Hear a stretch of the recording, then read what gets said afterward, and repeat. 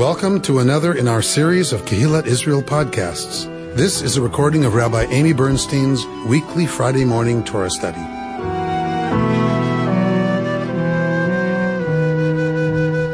We are in the final parsha of Leviticus this week.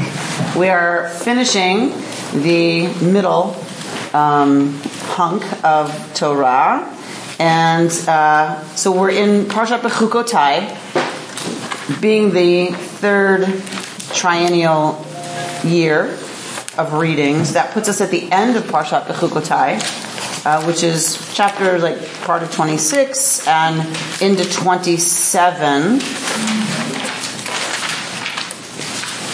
So don't worry about where to start exactly, because we're not going to linger too long.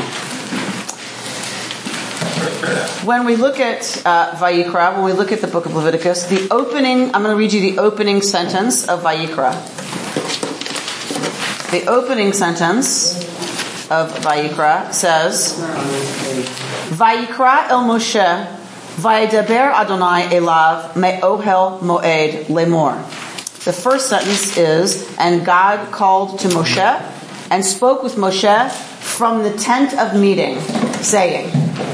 So from Ohel Moed. So we haven't really talked much about this Ohel Moed. We haven't really talked about this tent of meeting business. But I want you to go to the end of Leviticus. So go to chapter 27, verse 33, 757 in the red.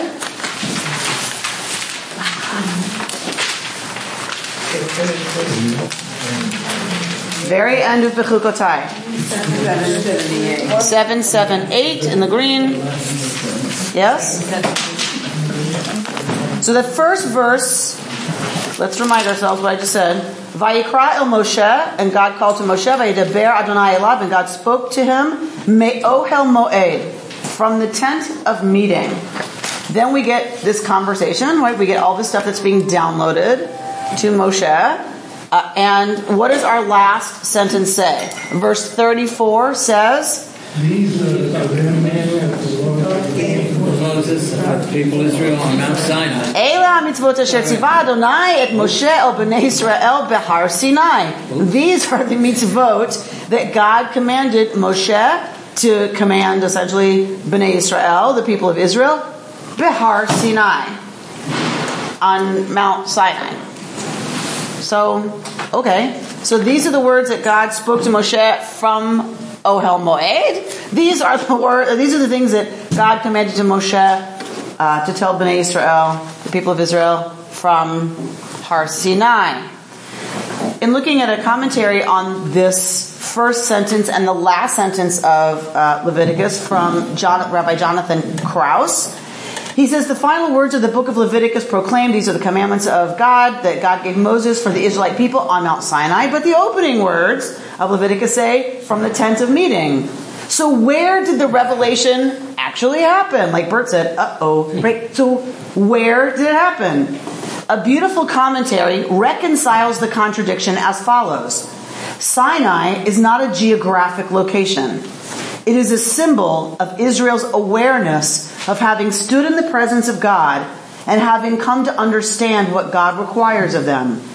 Whenever a person hears the commanding voice of God and commits him or herself to live by that voice, the person can be considered to be standing at Sinai. Lovely. Okay. Beautiful. Okay. So Sinai is a symbol of being called into godliness and an understanding of what that means. It's not a location. It's not a one-time event. Okay, beautiful. What do? Those of us who don't believe there's a God who speaks. Now Sinai isn't just a symbol. Sinai's, in a way, a problem. Right? What do we do who don't believe there's a location or a being, capital B, that comes to that location or any location and speaks or downloads or, right? So what happens to Sinai? What happens to this symbol when it's the core of so much of what we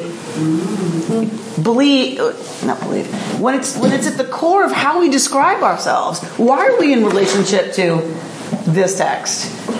We all say Sinai, right? We're the people who for whatever Sinai means, this is a sacred text for us. We are called into relationship to this text because it in some way instructs us about what it means to be a godly people, a people living lives of holiness. Okay, what is Sinai then for us? We're coming up on the holiday of Shavuos. If you grew up in certain circles, Shavuos. If you grew up right, Shavuos. So we're coming up on Shavuos, and what does Shavuot celebrate? What do we commemorate on Shavuot? Ice cream. Dairy products, yes. Shouldn't be the favorite holiday of the Jews just for that, right? Giving of the Torah. Receiving the Torah. Receiving the Torah. Or even giving it. Sinai. Right? For us, this is the Sinaitic experience. It is our reenactment by staying up and studying Torah all night. It is our reenactment of preparing to receive Torah in the morning. Again, what do we do if we don't believe there's a God who's going to give anything on a mountain or ever did? What do we do as progressive, as liberal, however you want to talk about it, Jews, who are very attached to these symbols, who are very attached to these moments, capital M, and yet don't believe they happened the way we are taught as young children? That is a question about how do we approach holidays like Shavuot? How do we approach the issue of revelation? How do we talk about that?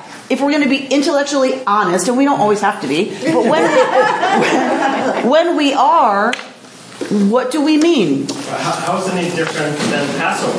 So it's exactly the same issue. At the Beth Minyan, like the one that I went to, we had this amazing conversation about did the Exodus happen? So then you can bring that conversation to bear on the conversation we're having today, which is, did Sinai happen? And if it didn't, what does that mean? And if it did, in what way did it? Do not the question just did it or does it? Right? So, prosactically, yes and yes. The common core of Sinai today and the Sinai in our book is the community of Jews coming together and feeling united around the book, however we interpret it. And however we got it. And especially at the first of the year, Rosh Hashanah, I always feel connected to Sinai because I feel like my ancestors were there. I didn't have to be there because they were there. And why Rosh Hashanah? Because you're looking around at all the Jews gathered again? Yeah, because everybody who doesn't come all year is there.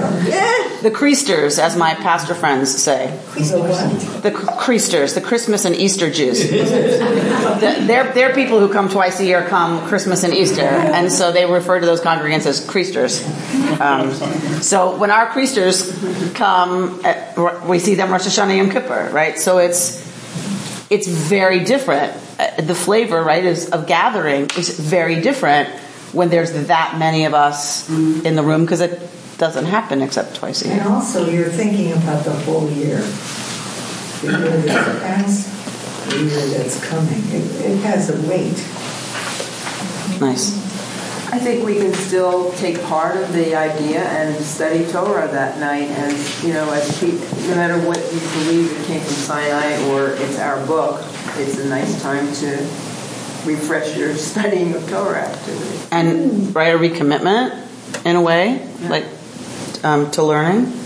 I was going to say that I remember I made a comment out of some of my students saying that we all need to go to Sinai once a year, minimum, in order to do some introspection and figure out where we're at and what we should be doing. It's a call for that. That's the way I look at it. And so when you say we all need to go to Sinai, I don't care. what does that mean? We need to be quiet.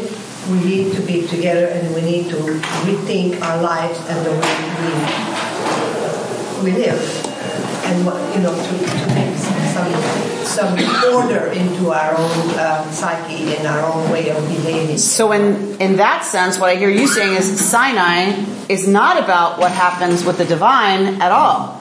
It's about, and in a way Sarah was saying this, that it's about what happens to the community. That because we gather there, that's the power of Sinai, and it's about what our purpose is in gathering there that makes it holy. That's right. And forget about what actually happens, right?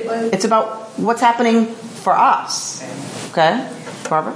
But even if you don't believe in anything, even if you're just the most determinedly non-believing person, still, people talk about that still, quiet voice, or intuition, or they don't know where they got this idea. I mean, I don't know where to take it. If Moses was a real person or not, let's say he was a real person, just for the sake of argument. Even if it didn't come from somewhere else, it came from somewhere, some deep interior. Well, that's the best I can do. Yeah. So part of what I see you struggling with is the fact that we're talking about stuff that is ineffable. Well, yes. So your frustration is, wait, I'm trying to express something about this and I can't express it in words, because that is the nature of the business that we're talking about. It is by definition ineffable, and we don't have good language, right? Language is a pointer, but that's all it is a pointer. Anything we talk about is metaphor, right? Because to really get at what we're talking about, there aren't really great analytical, because language is about how we analyze things. There isn't great language for it. So I want to encourage your frustration. I went to a funeral yesterday of my last surviving uncle, and I'm still trying to make sense of it and process it in my head. And I'm thinking maybe this wasn't a Sinai moment. This was an uncle who had 2 children who he abandoned when they were very young, and really had very little attachment to any family. And they had this funeral yesterday at Hillside Memorial Park. His 2 children were there with their children, and I didn't know any of these people. They didn't know about me, and I didn't know about them. And I'm still trying to, but it was, and these people had no religion really in their lives. This was something that my uncle, before he died, arranged for himself and sort of sent out the invitations, I guess you would say. It was such a strange thing. So he called you all there. He called us all there. and after he was gone. Yes. Right? And we didn't know each other. Yeah, we were all there, and there was something. I've been thinking about this all day yesterday and today. It was something odd. It was the best funeral I've ever been to today. It was a sort of a redemptive kind of a thing. Exactly. So you didn't know these people, No. and yet you were connected to these people, right? Yes. And there's one of my favorite things I've told you before, this group before, but that I worked at a Jewish nursing home, and the elderly, several of them there, if you said, do I know you? They would say, of course, from Sinai, right? So I don't know you, but I'm connected to you because of Sinai. However, if we didn't have the word Sinai, or we didn't have the story of Passover, would we be still saying the same thing and calling it a different word? Or Sinai, would we be saying 7? Or the ditch or the word Sinai comes from a story or a mythology or a revelation, and we use that word to create our inner introspection, but it's the root on which we balance our mythological or our spiritual thinking. Yes. Yes. If you take a look at the word Israel, it's those who struggle with God. And I think everybody in this room, and pretty much everybody, has a neshama, which is the type of soul that yearns to know the unknowable. And we take a look, what we're talking about, the progressive Jew who doesn't believe this stuff literally. We take a look at my favorite joke about the guy who eats a bacon-encrusted shrimp on Yom Kippur in front of the shul, and the rabbi comes out and he says, Mazel Tov, you're celebrating Yom Kippur in your way, and I'm celebrating Yom Kippur in my way, but we are both celebrating because the guy did it, because the neshama, the part, was yearning for a symbol, for an expression, for an action that connected, even if it was, the proverbial finger, because there was still that connection, that struggle with God, with the unknowable. So I think that the fact that you and me and everybody here is having this conversation, that is Sinai, that is the struggle with the unknowable, and that's what this is all based on. Beautiful. Some of us would have knocked it out of his hand, but that's another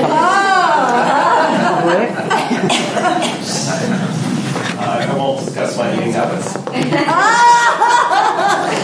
On Yom Kippur in front of the shul, really? On Yom Kippur or otherwise. So I love what everybody said and taking little pieces of it. To me, Sinai was, and you said, it's the Sinai moment. And the Sinai moment isn't necessarily when Torah was given. The Sinai moment is, you're in the desert. The people are at a crossroads. And, I think I have Sinai moments all the time. And they're usually moments that, whether I'm struggling with God or I'm struggling with anything in my life, where you're at a crossroads. And sometimes you're facing adversity, right? Remember when the Israelites were there and they were kvetching and complaining and they were questioning their faith in God. And that's a Sinai moment. Yeah. So I think that just like the Exodus, whether it happened or not, and whether you're liberal, progressive, or conservative, David Wolpe, who questioned that's not the issue. Exodus represents freedom, something for us as Jews, and the Sinai moment is a very deep thing for all of us in our own personal ways. It's interesting that two of you have talked about struggling, and like you talk about the challenge of their faith, that's a Sinai moment, and the paradigmatic experience of Sinai is the moment they don't doubt, right? The moment they are in clear communication, in clear relationship. And it's so funny that we as Jews are like, when you doubt and you push back and you don't know, that's a Sinai moment. It's like, it's so Jewish. Maybe, I don't know if it's hard to say there's right or wrong, right, in Torah study. Right, of course. But for me, the Sinai moment is not Shavuot. It's not the revelation. The Sinai moment is the 40 years. The entire time is the Sinai moment. They are, it's the metaphor of wandering in the desert and being in uncertainty. It's the golden calf. It's Moses and striking the rock. It's like all these different things that were going on. And it's, okay, so now we're out of Egypt, oh crap, what do we do now? It's all about questioning. So the Sinai is a process in that sense. For me, the Sinai moment is more, it's more of the process and the struggle and the adversity and the experiential aspects of just life's not easy, as opposed to revelation of the Ten Commandments. David? Amy, there's a really interesting piece in the Houses of God section in the Wall Street Journal today about Christopher Hitchens after he had found that he had terminal cancer driving in a car with a person who was opposite his point of view, and then talking frankly about now his Sinai moments. Was he having a Sinai moment at the end of his life. Not so much that he believed in God, but there was that ineffable need to believe in something. And I think that's what that is to me, is a need to believe. Mm-hmm. In something and I think every human has some need to believe. Mm-hmm. Mm-hmm. Is the Sinai moment that we're trying to pin down here the moment when we received direct communication in the Torah? Is that the moment where we received direct communication from the beyond? I don't know what else to call it. And how do we explain that to somebody, or what is the point of this if we don't believe that was true? Well, thank you, Barbara, for bringing us back to the point. I didn't quite anticipate this much conversation, which is fabulous and amazing. So yeah, I think my question starts from a place of, what do we mean when we even say Sinai if we don't believe, right, that's a moment where there was anything? So what does it mean for us, as progressive Jews, to say revelation? What does it mean Torah is revelation if we don't believe in a being that reveals things, right? So some of us struggle with these questions, right? Like, why do I even talk to other people about Sinai when I know it's a symbol? Like the other person doesn't know I'm talking about a symbol. Like where are we intellectually and philosophically in relationship to these symbols? And coming up on Shavuot, coming up on the holiday again where we celebrate Revelation, like what is an honest progressive response to that?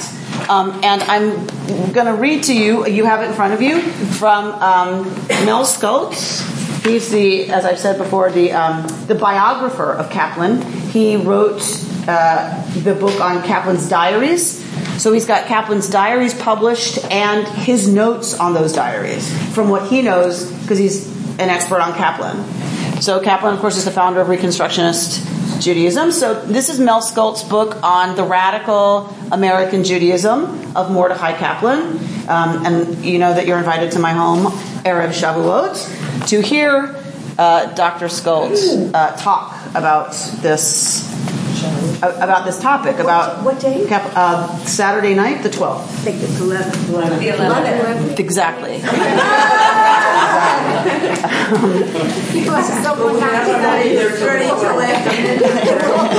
Right. It's 2 days since we'll be studying all night. Just kidding. All right, so go to 119. It should be the first page you have, yeah? And go to the bottom of the right side of the page where it says the epitome of permanent belief. Yeah? Mm-hmm. The epitome of a permanent belief or dogma in traditional Judaism is the assertion that God gave the Torah to Moses on Mount Sinai. The divine origin of Judaism's essential laws is fundamental to the religion. Traditionally, okay? We're talking about traditionally.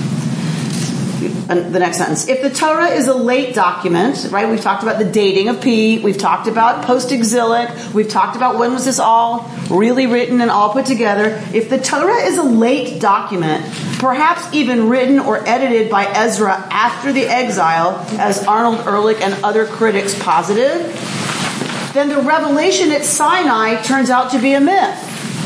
Moses, the Exodus, all the events of early Israelite history are shrouded in ancient prehistory, right? Ancient prehistory, and we can't know really anything about them because all this other stuff is written about it, right? Hundreds and hundreds and hundreds of years later, that's shrouded in ancient prehistory and cannot be considered to be real historical events in any significant sense. Okay, most of us seem very comfortable with that statement, right? Most of us in here are like, okay, so duh, what, so, no, right? All right, so not everybody, by the way, would be comfortable with that statement. Some people would take this book outside and burn it because that is heresy, right? To say that Exodus never happened, to say Moses didn't exist, to say Revelation never happened is heresy. So what are you sitting around this table for? If not, right? That is where a lot of people go. Who would burn it? Huh? Who would burn it? Lots of folks. They burned the 1945 prayer book. When that prayer book was published, it was burned by You're talking about Jewish people burned. Jews burned that prayer book in the streets as heresy. Right, but in this day and age, or even any of the ultra-Orthodox out there burning books. Absolutely. It was a metaphor. It was a symbol, right, for the reaction of what some people, that we just sit around the table going, oh, yeah, right? There are lots of Jews who, if they heard us read that out loud, would go, what are you talking about, right? So I just want to note that y'all are like, okay, yeah, get on with it. And I'm like, that's a radical statement in black and white that we're all like, nodding to, right? All right, so go to the next paragraph. Despite the vast disruption caused by biblical criticism, we've been talking a lot about biblical criticism in here. Biblical criticism is the documentary hypothesis, where you have this source and this source and this source. They're written at different times with different agendas. Then they're stuck together, right, by a redactor. That whole business, when that happened, lots of folks in the Jewish world were like, wait, right? It's really, you need to argue against that. This all came from Sinai. What are you talking documentary? What? This all came from Sinai at the same time. So that caused huge disruption when the field of biblical criticism was really opening up. Kaplan believed that a middle path was possible. Though Kaplan accepted the assumptions of the biblical critics, he still insisted on the preeminence of the Torah. Indeed, Kaplan believed that the critics did not undermine the significance of the Torah, meaning those people who want to pull it apart and say when each part was written. He didn't think that undermined the significance of Torah. In a path-breaking article in 1914, he made it clear that for him, function determined value, not origin.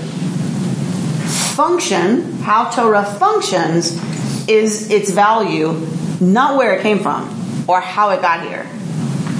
No matter what the origin of the Torah, if it continued to function as the center of Jewish life and belief, then the assumption that it was late does not undermine its holiness. Amen. 100%, right? Amen. How is this different than Reform Judaism?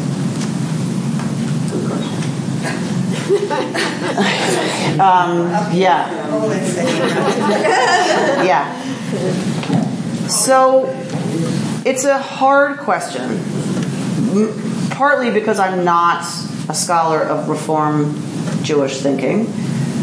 The other reason it's hard is really the differences between Reform and Reconstructionist Judaism in its infancy were not significant.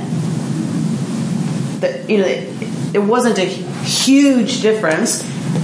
Kaplan actually did not want to start a new movement. He resisted till the age of 83. He taught at JTS, the conservative seminary, for his whole career. He taught conservative rabbis. He was Orthodox in practice until his death at 101. He stayed Orthodox in practice and taught at the conservative seminary. Reform wasn't really part of his,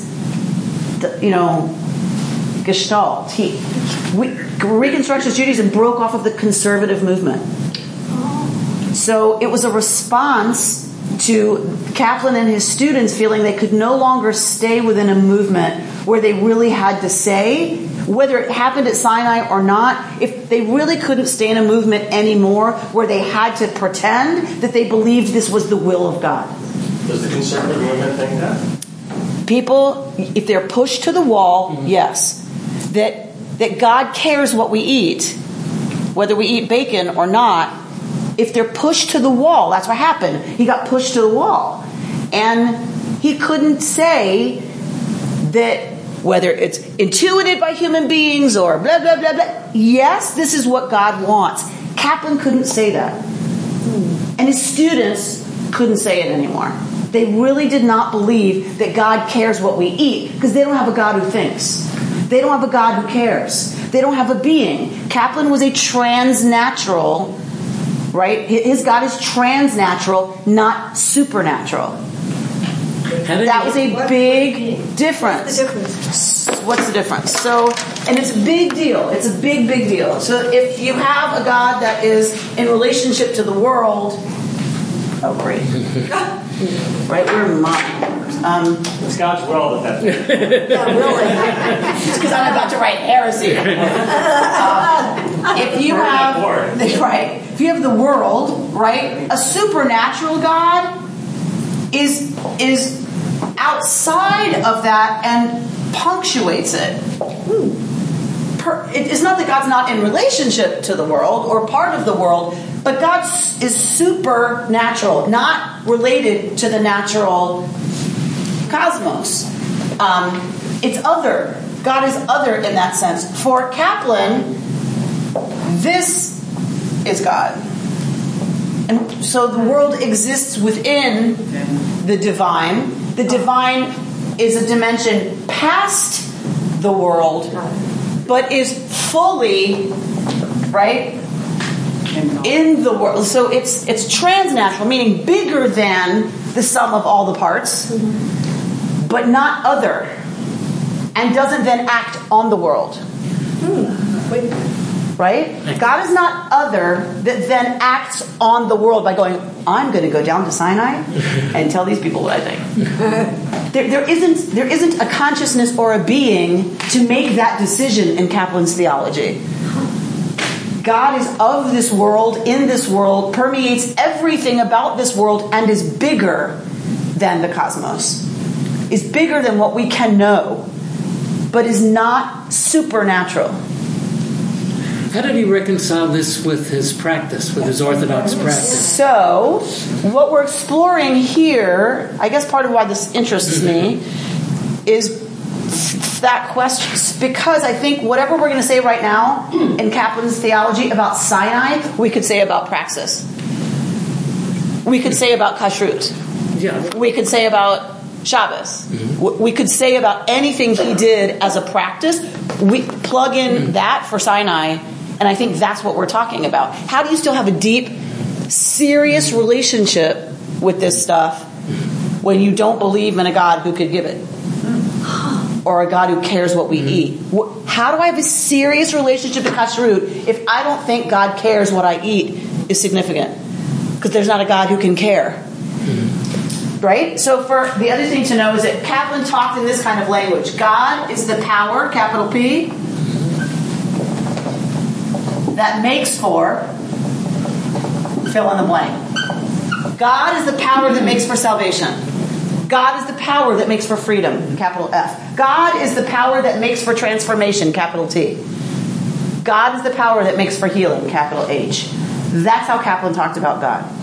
God is the power that enables us to transform ourselves.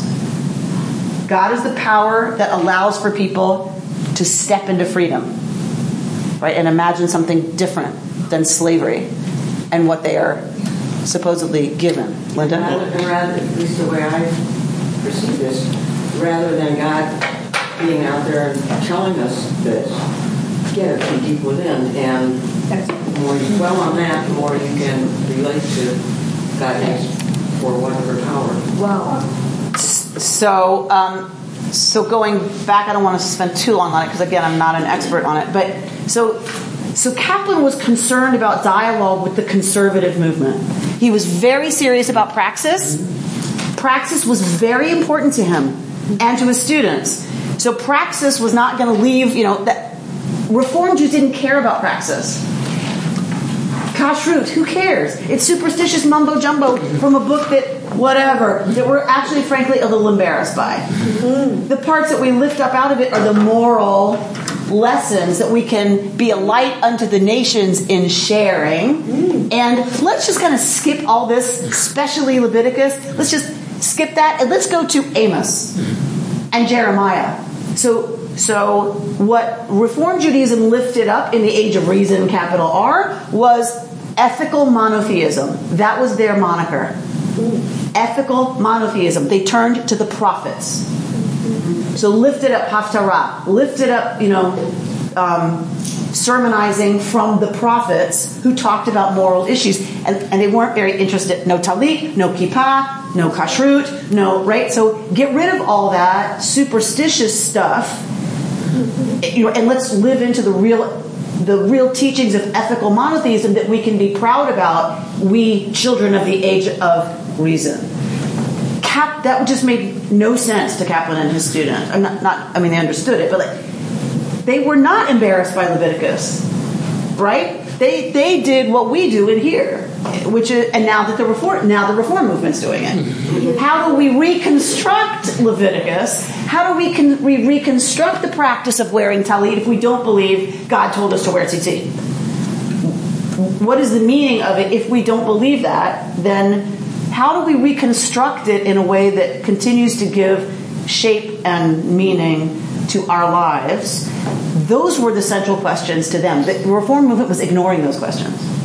Then. I'm not saying they do that now, but then. So they were just two completely separate conversations, right? And Reform Jews were not Zionist at that point.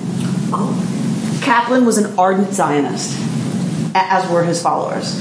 And so he actually wanted at some point, when he was clear they needed to leave the conservative movement, they considered going to the reform movement because he did not want to splinter the Jewish people further, but they were not Zionist. And so he couldn't do it. And in what year was this? 30s, 40s, when he's really writing his magnum opus. And so his students are the ones that pushed him till he finally retired from the conservative seminary at 83 and founded the Reconstructionist movement. He did it with a very heavy heart. And is this a totally American Judaism? It is the only completely American Judaism. Reconstructionist Judaism is the only Judaism to emerge on American soil. He did not believe that it was for anybody else, by the way. Kaplan did not believe this was portable. He believed maybe the way you look at tradition and reconstruct it is portable, but this Judaism, he believed was for American Jews only. Why? Not with the Because we are formed by a very specific set of beliefs and myths and experiences as Americans. And it's very interesting that you asked it. When I went to Israel and I was studying in Israel and living there for a year, I lived in Beersheba. I chose not to go to Jerusalem, and I chose to go to a secular university because I wanted to learn about Israelis. Like real Israelis, not people studying at Hartman. I love Hartman. But I wanted real Israelis who were just there for graduate school, and I lived with them or whatever. So we would have these conversations, and first of all, they looked at me like I had three heads. Like a rabbi, what are you even talking about? If you don't believe Torah is from Sinai, what are you doing here? If the exodus didn't happen, who are you? What are you talking about? These are people who didn't believe it necessarily. They were completely secular Jews, but if you're going to do anything Jewish, you got to believe the whole thing, or it's ridiculous. What are you? How do you say you don't believe that and yet you're studying Torah? It blew their minds, made no sense to them. But even when they kind of started to get it a little bit, they weren't shaped by American mythology. They had a different response to some of these texts than I had as an American. That is what Kaplan believed should happen. That I walk in two civilizations equally, the American civilization and the Jewish civilization equally, and they inform each other. That's how it should be, he thought. That's Reconstructionist Judaism. Boil it down, that's what it's about. We walk in two civilizations, and those inform each other. And he thought they were both gorgeous.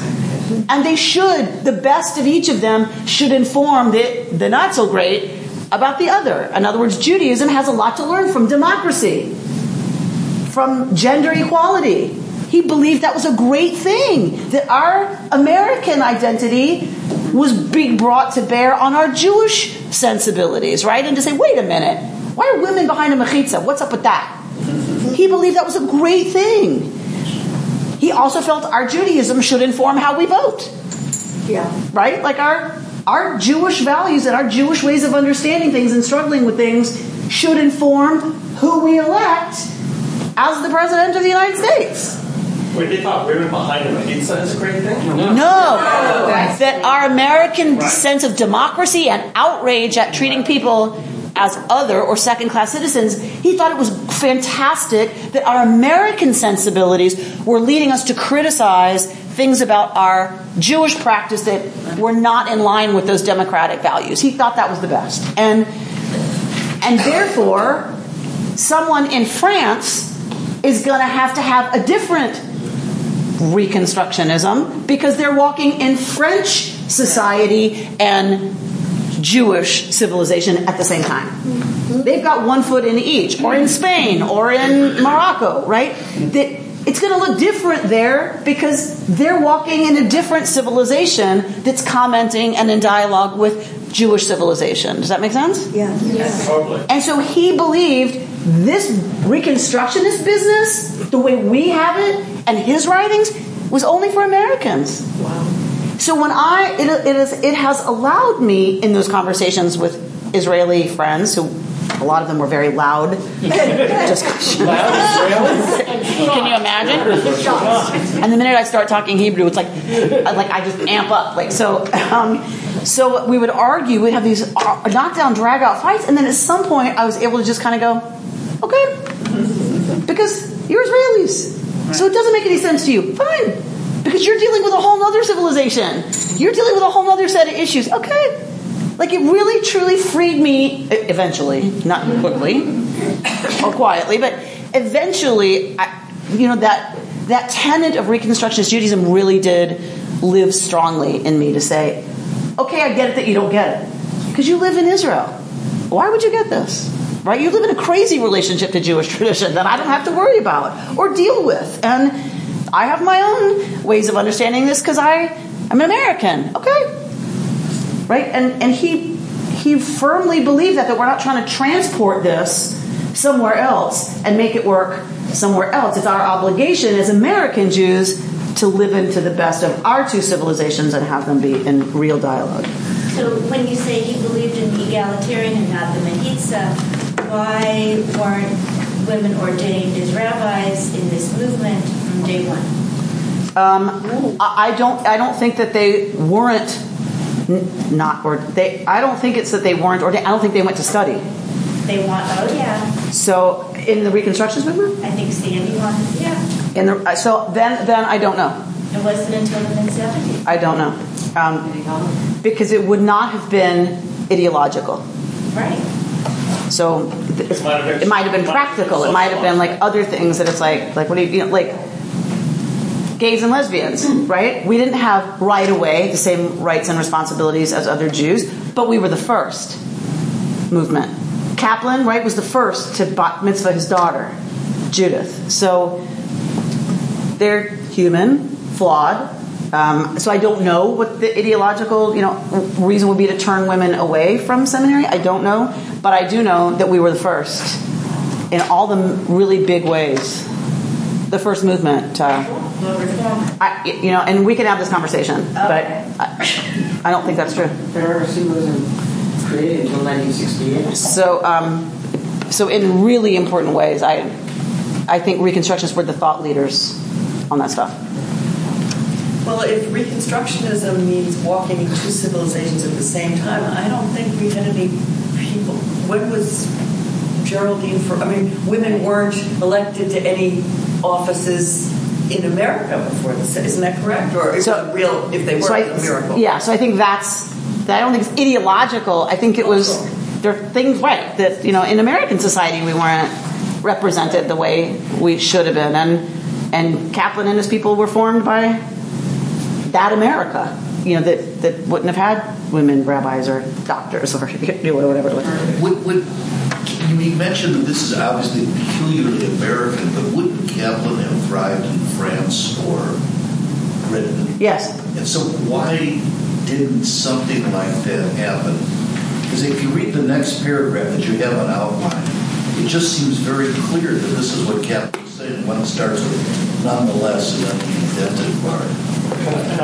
You would see this in any Western civilized society. Not necessarily. So limited just to America then. No. It's maybe I misspoke. It's not limited to America. He just wasn't interested in trying to put this in France. He didn't care. Let the French do what they want to do. Let the French reconstruct Jewish tradition the way they want to do it. Our job as Americans is to be as honest as we can about our struggle to reconstruct he was our a tradition. reluctant warrior. He really didn't want to start a movement. Correct. Correct. He just had no interest in moving this any further. He was very interested in staying honest to his beliefs and articulating his philosophy for those people who were inspired by it. Follow it. If they don't, they don't. Exactly. And he wanted to redeem the tradition for people who didn't believe in a supernatural God. And he wanted to write the opus for them about how they could feel proud about that and still be serious Jews. And that's what he cared about. His students wanted a movement. So, first, I have to thank you, because this is the most impactful and informative discussion I've heard on Reconstructionist Judaism, and I've been a member here a lot longer than you. But in response to your comment, this really, part of why it resonates with me is, and the answer to your question about why America is, I think America is a unique country where this really had an opportunity to thrive. And some of the unique aspects of it, I mean, if you look back to the founding of our country, I mean, you know, our founding fathers were such that they were religious people. You know, the country was founded in a Judeo-Christian set of values. They understood the concept of God, given inalienable rights, yet there was a clear separation of church and state. You know, our separation of church and state is different than what's happened in Europe and what's happened in Israel. Right? You can have pure theocracy, you can have a pure secular democracy, or you can have, you know, something kind of in between. And I think that part of the American values really speaks to what you talked about with Kaplan. We're saying, you know what, it really can inform us. We can believe that that God is infused in all of this, and this is a holy book. It is a holy code, and that's okay. We can really live as okay. You know, but that's different from how they look at it in Israel, and you know, it's different than how they look at the French as a Catholic country. You know, in the UK, they've got the Queen of England who's the head of the church.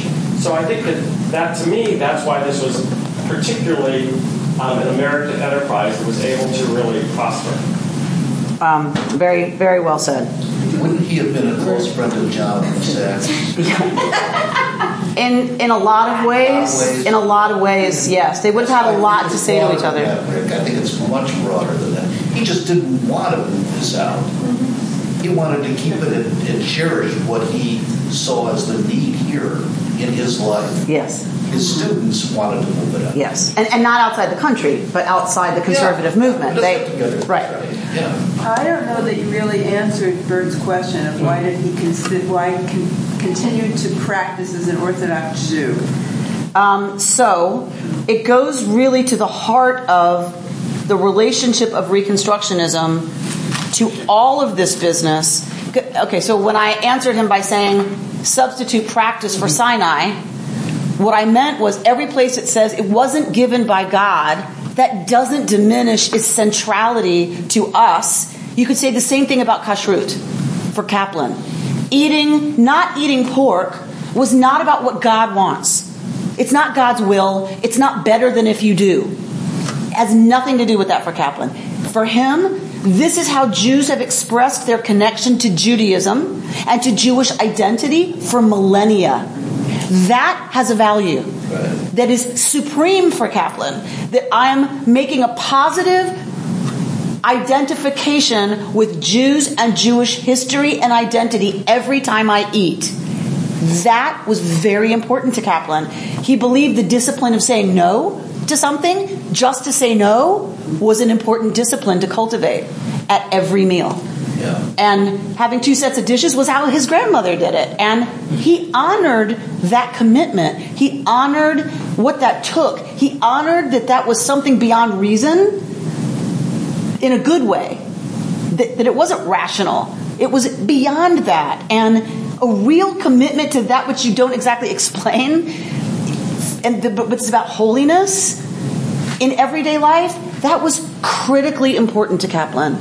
And he was deeply attached to all of those ways of being and behaving in the world. And he said, behaving, belonging comes before believing, and it leads to behaving, right? So behavior was important to him.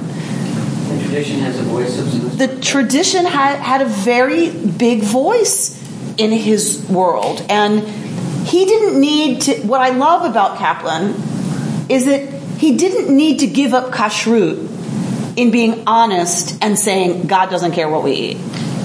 But we should. Right? He flipped the whole thing upside down, and it didn't change his deep commitment. Right? So those Israelis I was arguing with were saying to me, why do you bother with any of this business? You don't believe it. They believed more than I did. Right? They believed in Sinai. They just don't do any of it.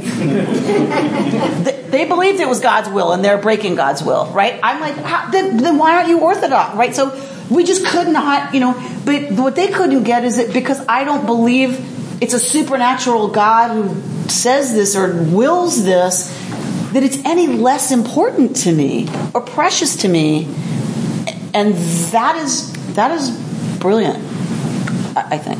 I saw a hand. Robert. Well, back when about half an hour ago, when we started this conversation. I know, I've gotten very far. I'm still 27. It was very succinctly made clear when you read the line, in this article in 1914, that where he said that function determined value, not origin, which is just what you were talking about. So we could argue about the whole Torah even being mythical, but it is our holy book. And I guess when he was writing, we have to remember that was like, people would have scratched their heads and said, I can believe that. Why? Like, if God didn't give it, how is it holy, right? Like, I'm glad that we're kind of like, well, okay, duh, Amy, can you move on? Like, that's great that we live in a time where it's like, duh, it's holy. It doesn't have to come from God to be holy, right? But this was radical. That's why it says, the radical American Judaism. That was a radical idea in the world. It's radical now. It's right. To some people, it's radical now, right? Who want to say that I pick and choose, right? It's like, well, that's another conversation. All right, look at page 122. Margot's had her hand. Margot, you're going to have to make some noise over there. I tried. And Robert took some of my words away. Oh, see? Not about that, but he said about a half hour ago. I was going to say about 15 minutes ago, discussing the God business in terms of how important it is to some Jews to be able to have this God that they believe in. And a number of years ago, I was on jury duty, and I think I mentioned this the last time we were studying Leviticus, but there was an Iranian woman, and she and I, an Iranian Jew, and she and I were having some conversations during our downtime, and I gave her, the next day when I saw her, some information about Reconstructionism, because at that time I was working for the movement and I was sort of proselytizing. So she read all, what I gave her, some Reconstructionist magazines and whatever. And so she came back to me and she says, everything makes sense except don't take away my God. And I heard the same thing. How she saw this. It just was so important to her. She wasn't an American Jew. She was an Iranian Jew. And Kaplan was deeply attached to God also. What he couldn't do was live with the implications of what that woman wants. Because from that, it sounds innocent, but what flows from that is that homosexuals can be stoned. Or, in other words, it's lovely to say, okay, I just need my belief, don't take it from me. But Kaplan was like, but if you believe that, then there's a lot of things that flow from there that are unacceptable to us who are, right, contemporary American. There's a lot of gradations. Isn't that why you've got the Haredi, right, and you've got Orthodox and modern Orthodox, and you've got more observant conservatives, and you've got when Schulweis took the movement, and So it's, I mean, to go from, if you believe in God, I'm stoning homosexuals is like, again, a big... My point is, there are things that flow from, I need to believe that God gave this at Sinai. Even though I don't believe it, I need to believe it. Don't take that God away from me that talks to human beings. If you're going to hang on to that, there are things that flow from there that are unacceptable to Kaplan's honesty about that. Then, okay, so the homosexual one, pick another one. Pick one, less hyperbole one. Marrying outside the faith. Eating shrimp. Whatever it is, if you really are going to hang on to that God, there are things that flow from there that intellectually we cannot support. And that, he refused to budge on intellectual honesty. He refused to budge, and it got him in a lot of trouble. Yeah, but isn't that saying, I mean, then isn't, I don't know, it seems like it's either, I understand your argument, I understand Kaplan's concern, but I just think that there's great levels of observance, and there's a whole lot of Jewish people in the world who still want to hold on to that God that Iranian woman wanted to hold on to, who may not follow all the halakha, who may not read the Torah literally. There's lots that do, but there's plenty that don't. There's lots of gray for Kaplan, and I'm just talking Kaplan. I'm not talking me. Kaplan would have said, yeah, there's lots of gray in lots of stuff. There's no gray about supernatural versus transnatural. It is black and white. Either you believe in a supernatural God or you don't. And there was no equivocating for him. My final point on this is, like, I'm okay with him saying either you do or you don't. But for me, I'm okay if people do or don't. Right. Like, if they do, they do. Right? And observe what you want. Don't judge me. Don't judge others. That's the point. You know. Because the point is, he said, if you really believe that, at some point you will judge someone else. You're not doing the will of God. If this is really the will of God, you can't have it both ways. Either it is or it isn't. So is there room in the movement for people who believe in God who gave the Torah? I'm going to say that we are no longer pure Kaplanians. Some of us are more Kaplanian than others. I don't understand that. So we are no longer a movement that is in line with all of Kaplan's. So yes. So we're a movement that so we become more plural. All right, last one, and then we're going to close. Kaplan, it seems that he probably was a very modest man in the way he behaved.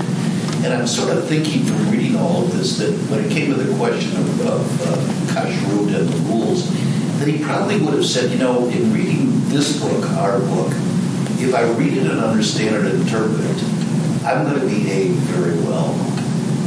And in order to behave well, I know how important ritual is to transform behavior from just thought to action.